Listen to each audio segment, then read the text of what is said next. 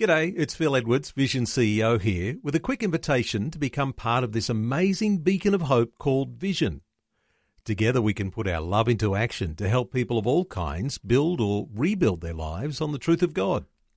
Please consider the part you can play during our upcoming Visionathon appeal, remembering that it's your support that makes Vision possible, including this podcast.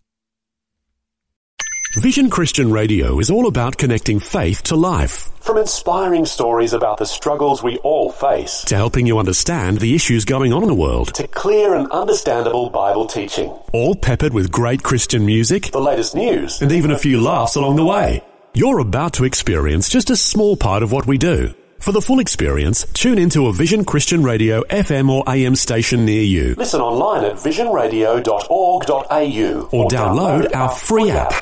Well, we are counting down those days to Christmas, and as I often encourage people, it's a good time to pull out that Bible and reread the accounts of Jesus' birth at Christmas time, because sometimes the facts get lost in amongst all the other things that are going on, the excitement of Christmas.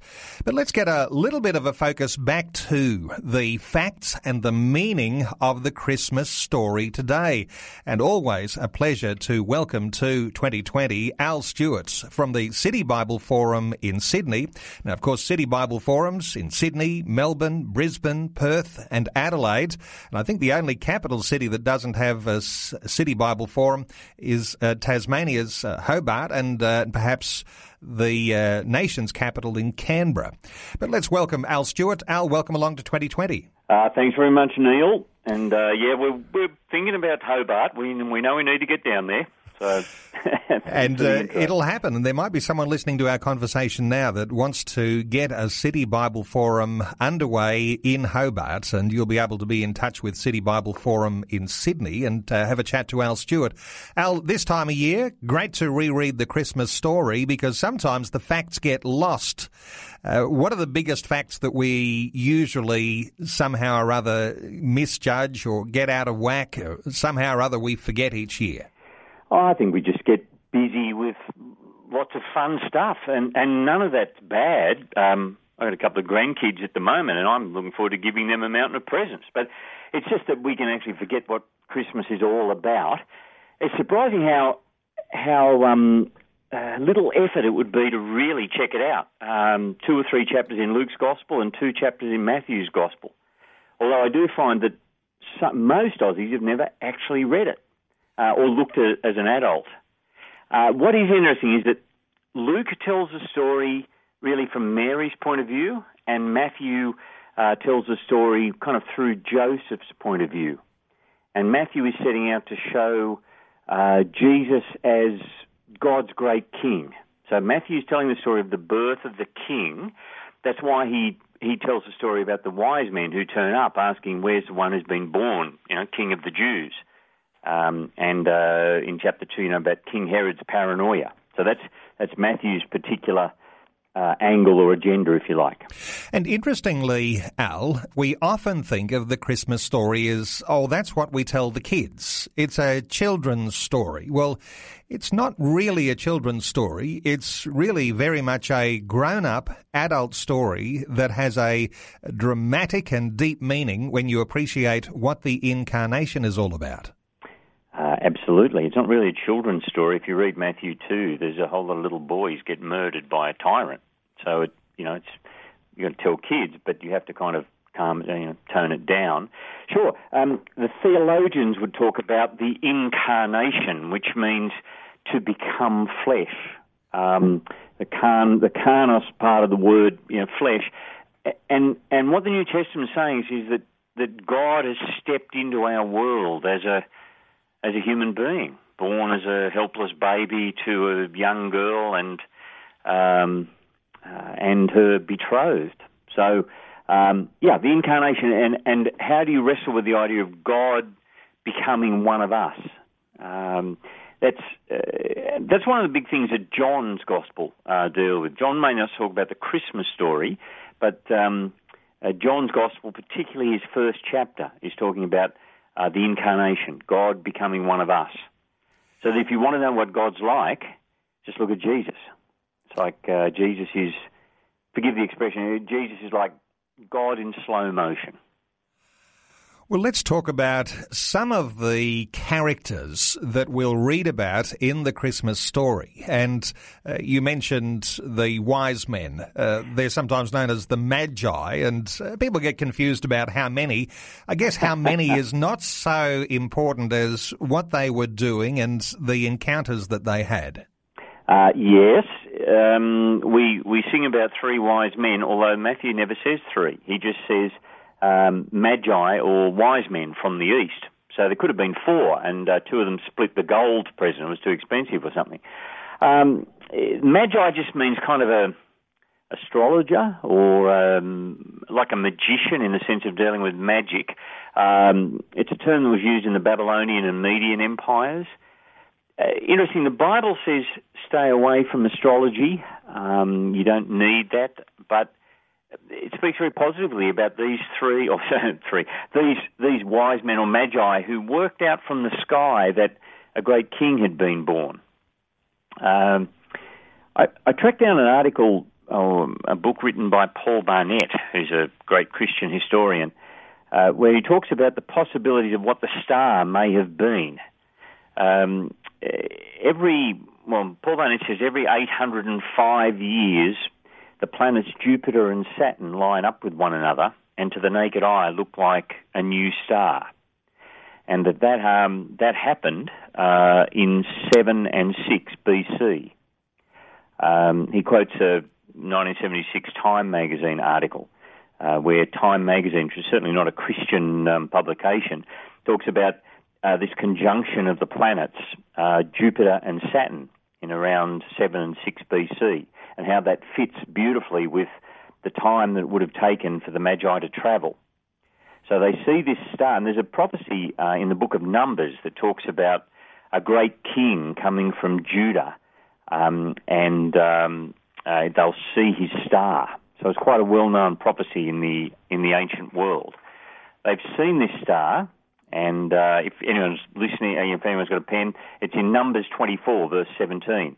They see the star and they travel. What's interesting is that they probably travel for something like 2 years. Often the Christmas cards will have the wise men arriving and baby Jesus is a newborn and they're standing just behind the shepherds.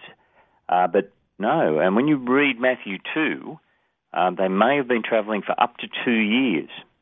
They turn up, and it makes sense to go to the palace if you're looking for a king, and they ask King Herod, where's the one who's been born King of the Jews? So powerful insights when you talk about the Magi or those wise men, because oftentimes in a devotional sense we'll talk about the gifts that they brought, the gold and the frankincense and the myrrh.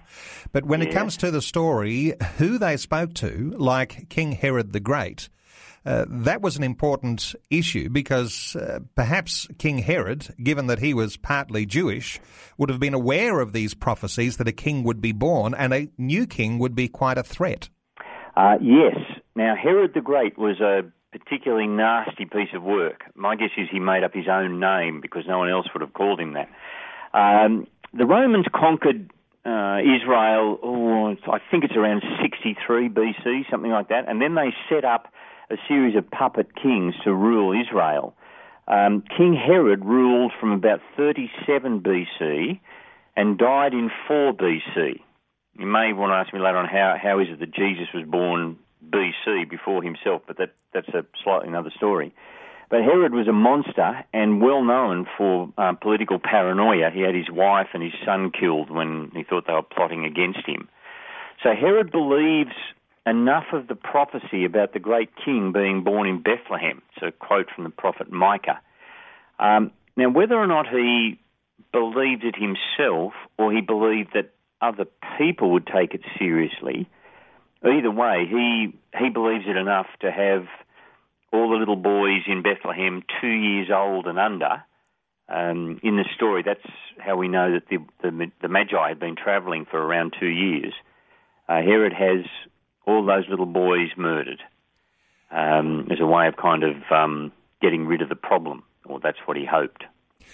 And of course, that means that Jesus became a refugee, and for people who think of Jesus as a refugee or that Jesus himself was persecuted, there is context for some of the challenges that are going on in our world today, because God is right at the heart of some of the biggest issues that our world faces today. We'll continue our conversation in just a few moments. Our special guest, Al Stewart from City Bible Forum. We're talking about the Christmas story and getting the facts straight and understanding the meaning of what was going on that very first Christmas. We'll continue our conversation in just a few moments. We're talking through the issues of Christmas, reflecting on that very first Christmas and some of the things that we often get out of balance because sometimes we don't get the facts right, but understanding the story and understanding the meaning of the story is very, very powerful for us. Our guest is Al Stewart from City Bible Forum in Sydney. Al, when we talk about the dates, let's just reflect on that for a moment, because you mentioned some people might ask, well, what's all this BC time? Because as we know, we have a calendar.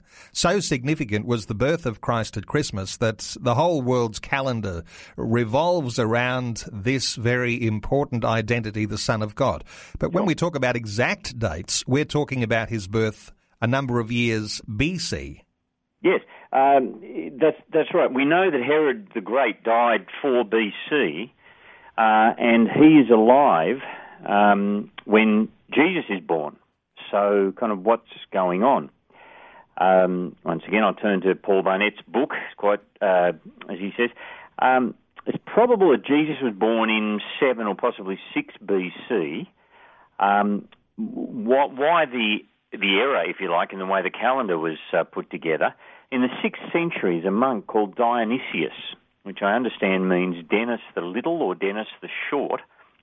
He reworked the Roman calendar to pivot around the birth of Jesus, but he miscalculated the date of the death of Herod relative to the founding of Rome. So he was out by about 6 years. So, I mean, I'm sure he did his best, but we now know that Jesus was born around 6, maybe 7 BC.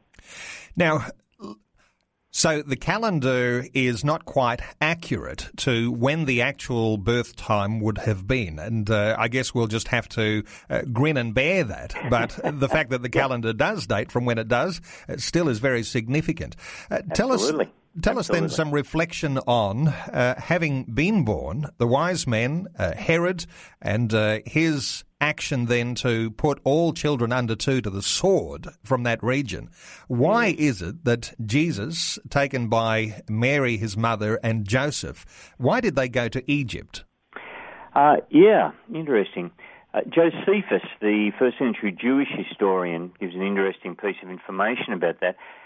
In the first century, he says there was something like, or they estimate, something like 1 million Jewish people living in Egypt. And so, you know, with successive invasions and the exiles, etc., the Jewish people have been spread all over the ancient world. And so a mum, her husband, and the little baby are able to go to Egypt and just kind of blend in, if you like. In fact, as a tourist in Egypt, I've been shown the kind of the underground little house where Mary and Joseph and baby Jesus are supposed to have lived.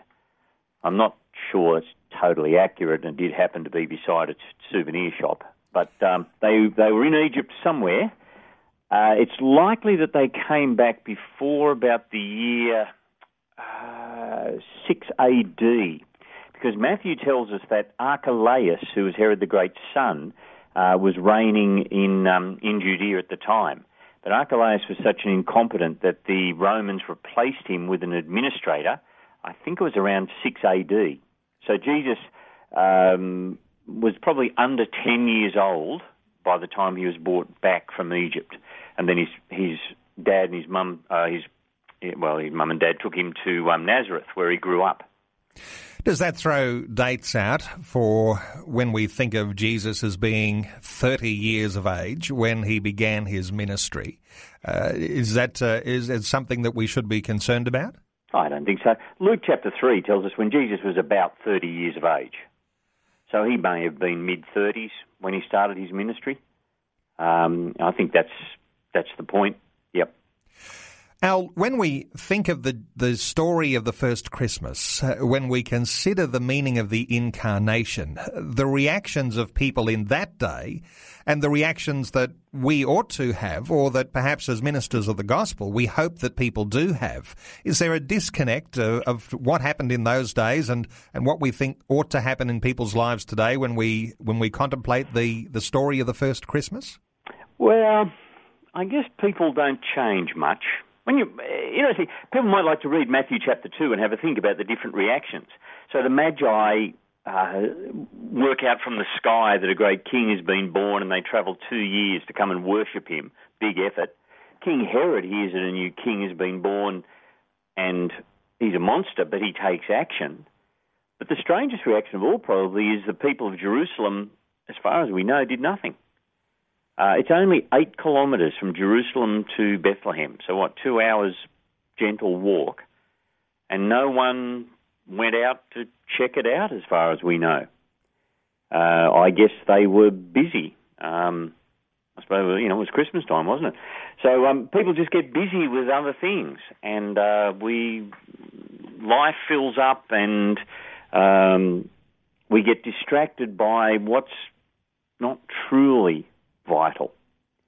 I spend my time around Christmas just saying to people, you've got some public holidays coming up. Why don't you pick up one of the Gospels and read what Jesus did? Let the baby grow up, because he's done things like no one else has ever done, and he says that your eternity hangs on how you respond to him.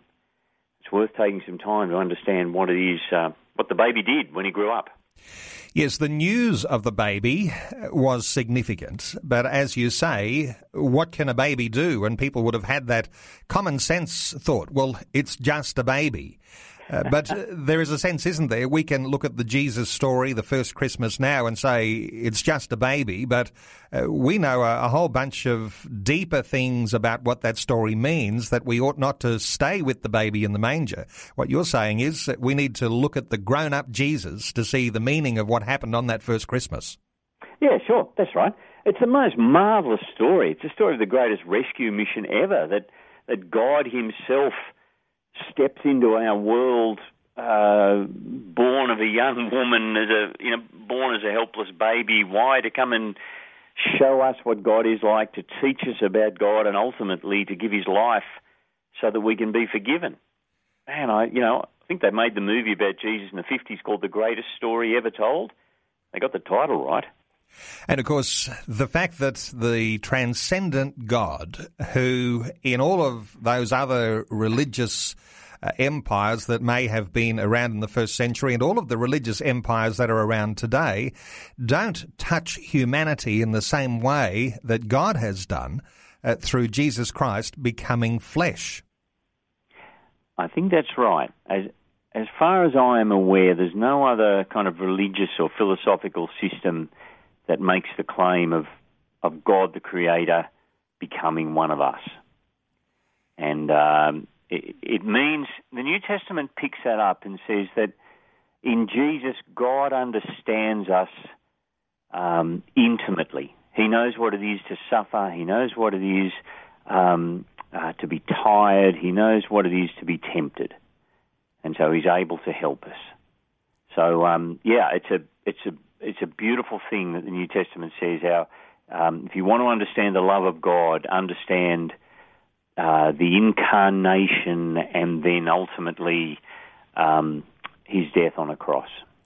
So good to reflect on the meaning of that very first Christmas. Al Stewart, we've had a number of conversations this year and always love your insights. City Bible Forum does a wonderful ministry work throughout the nation's capital cities. You guys have your own needs when it comes to finances. You've got an end-of-year appeal going.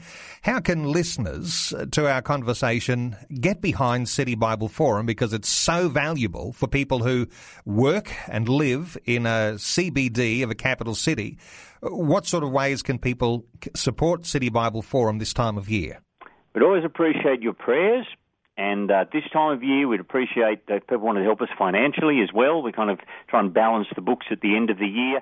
It's pretty simple. If you get on the internet, citybibleforum.org, and there's a button there that says support, and there's several different ways that you can give us a Christmas present if you'd like. So citybibleforum.org, and you'll find a link there as to how you can make a gift for the end-of-year appeal. Al Stewart, great getting your insights as usual, and I hope we get a chance to do this again early in the new year. Happy and holy Christmas to you and your family and to all at City Bible Forum. Thanks so much for being with us on 2020. Thanks, Neil. Happy Christmas to you too, mate. Before you go, thanks for listening. There's lots more great audio on demand, or you can listen to us live at visionradio.org.au. And remember, Vision is listener supported. Your donation, large or small, will help us continue connecting faith to life for hundreds of thousands of people across Australia and around the world. Learn more or donate today at visionradio.org.au.